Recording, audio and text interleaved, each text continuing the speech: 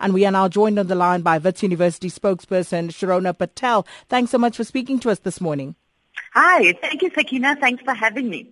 Sharona, students indicated yesterday that they will be at campus bright and early, 6 a.m. this morning to continue their protest. So can you tell us what's happening right now?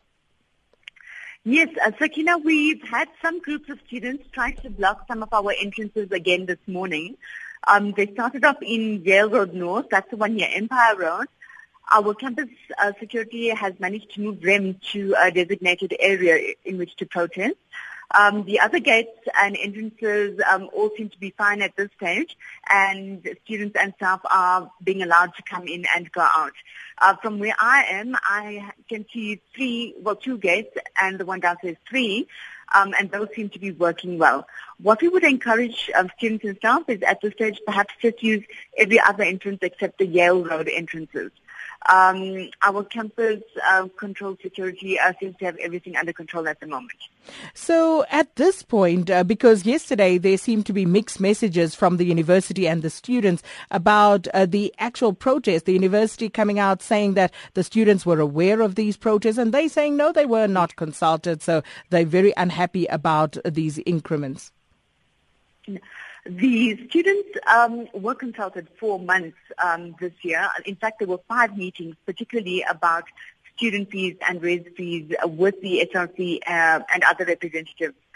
This is in addition to all the structures that have to pass these increases, and our students are represented at every level, right up until the council level, which is the highest decision-making body of the university.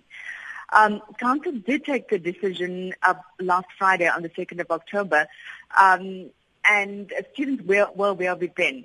What we believe could have happened is that we've been doing negotiations, obviously, with the outgoing SRC. We have a new SRC coming in. We're not sure if the two are talking to each other or if they're in agreement with what was said.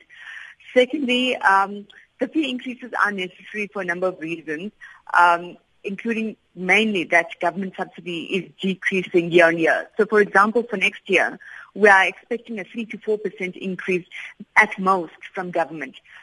Inflation is sitting way above that, and the only other way that we can make up the shortfall is obviously by increasing student fees.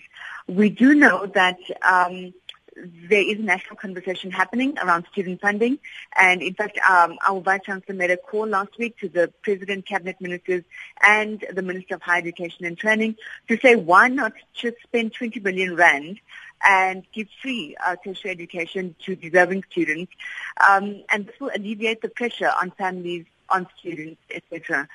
It was received quite favorably. They had quite a good meeting. And in fact, our Vice-Chancellor is part of a team that needs to report back to the President on short-term funding options by the end of November. So that's the real issue here. It's about student funding. So yes, we can come to an agreement with our students about a particular fee increment increase, but we should be looking at it in a more long-term manner. So what's the way forward for Wits University today, since it appears that the students are not backing down at this stage? And will your lectures resume as normal today? So firstly, yes, lectures will resume as normal. The academic program will continue as usual.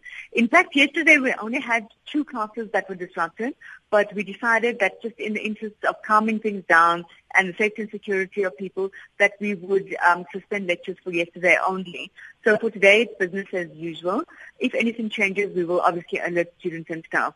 We are reaching out to the student leadership to find out exactly what their demands are, or to find out how they want to engage. So yesterday we had the senior representative from senior management waiting to address them, and they came there and then they left. We thought they'd hand over a memorandum.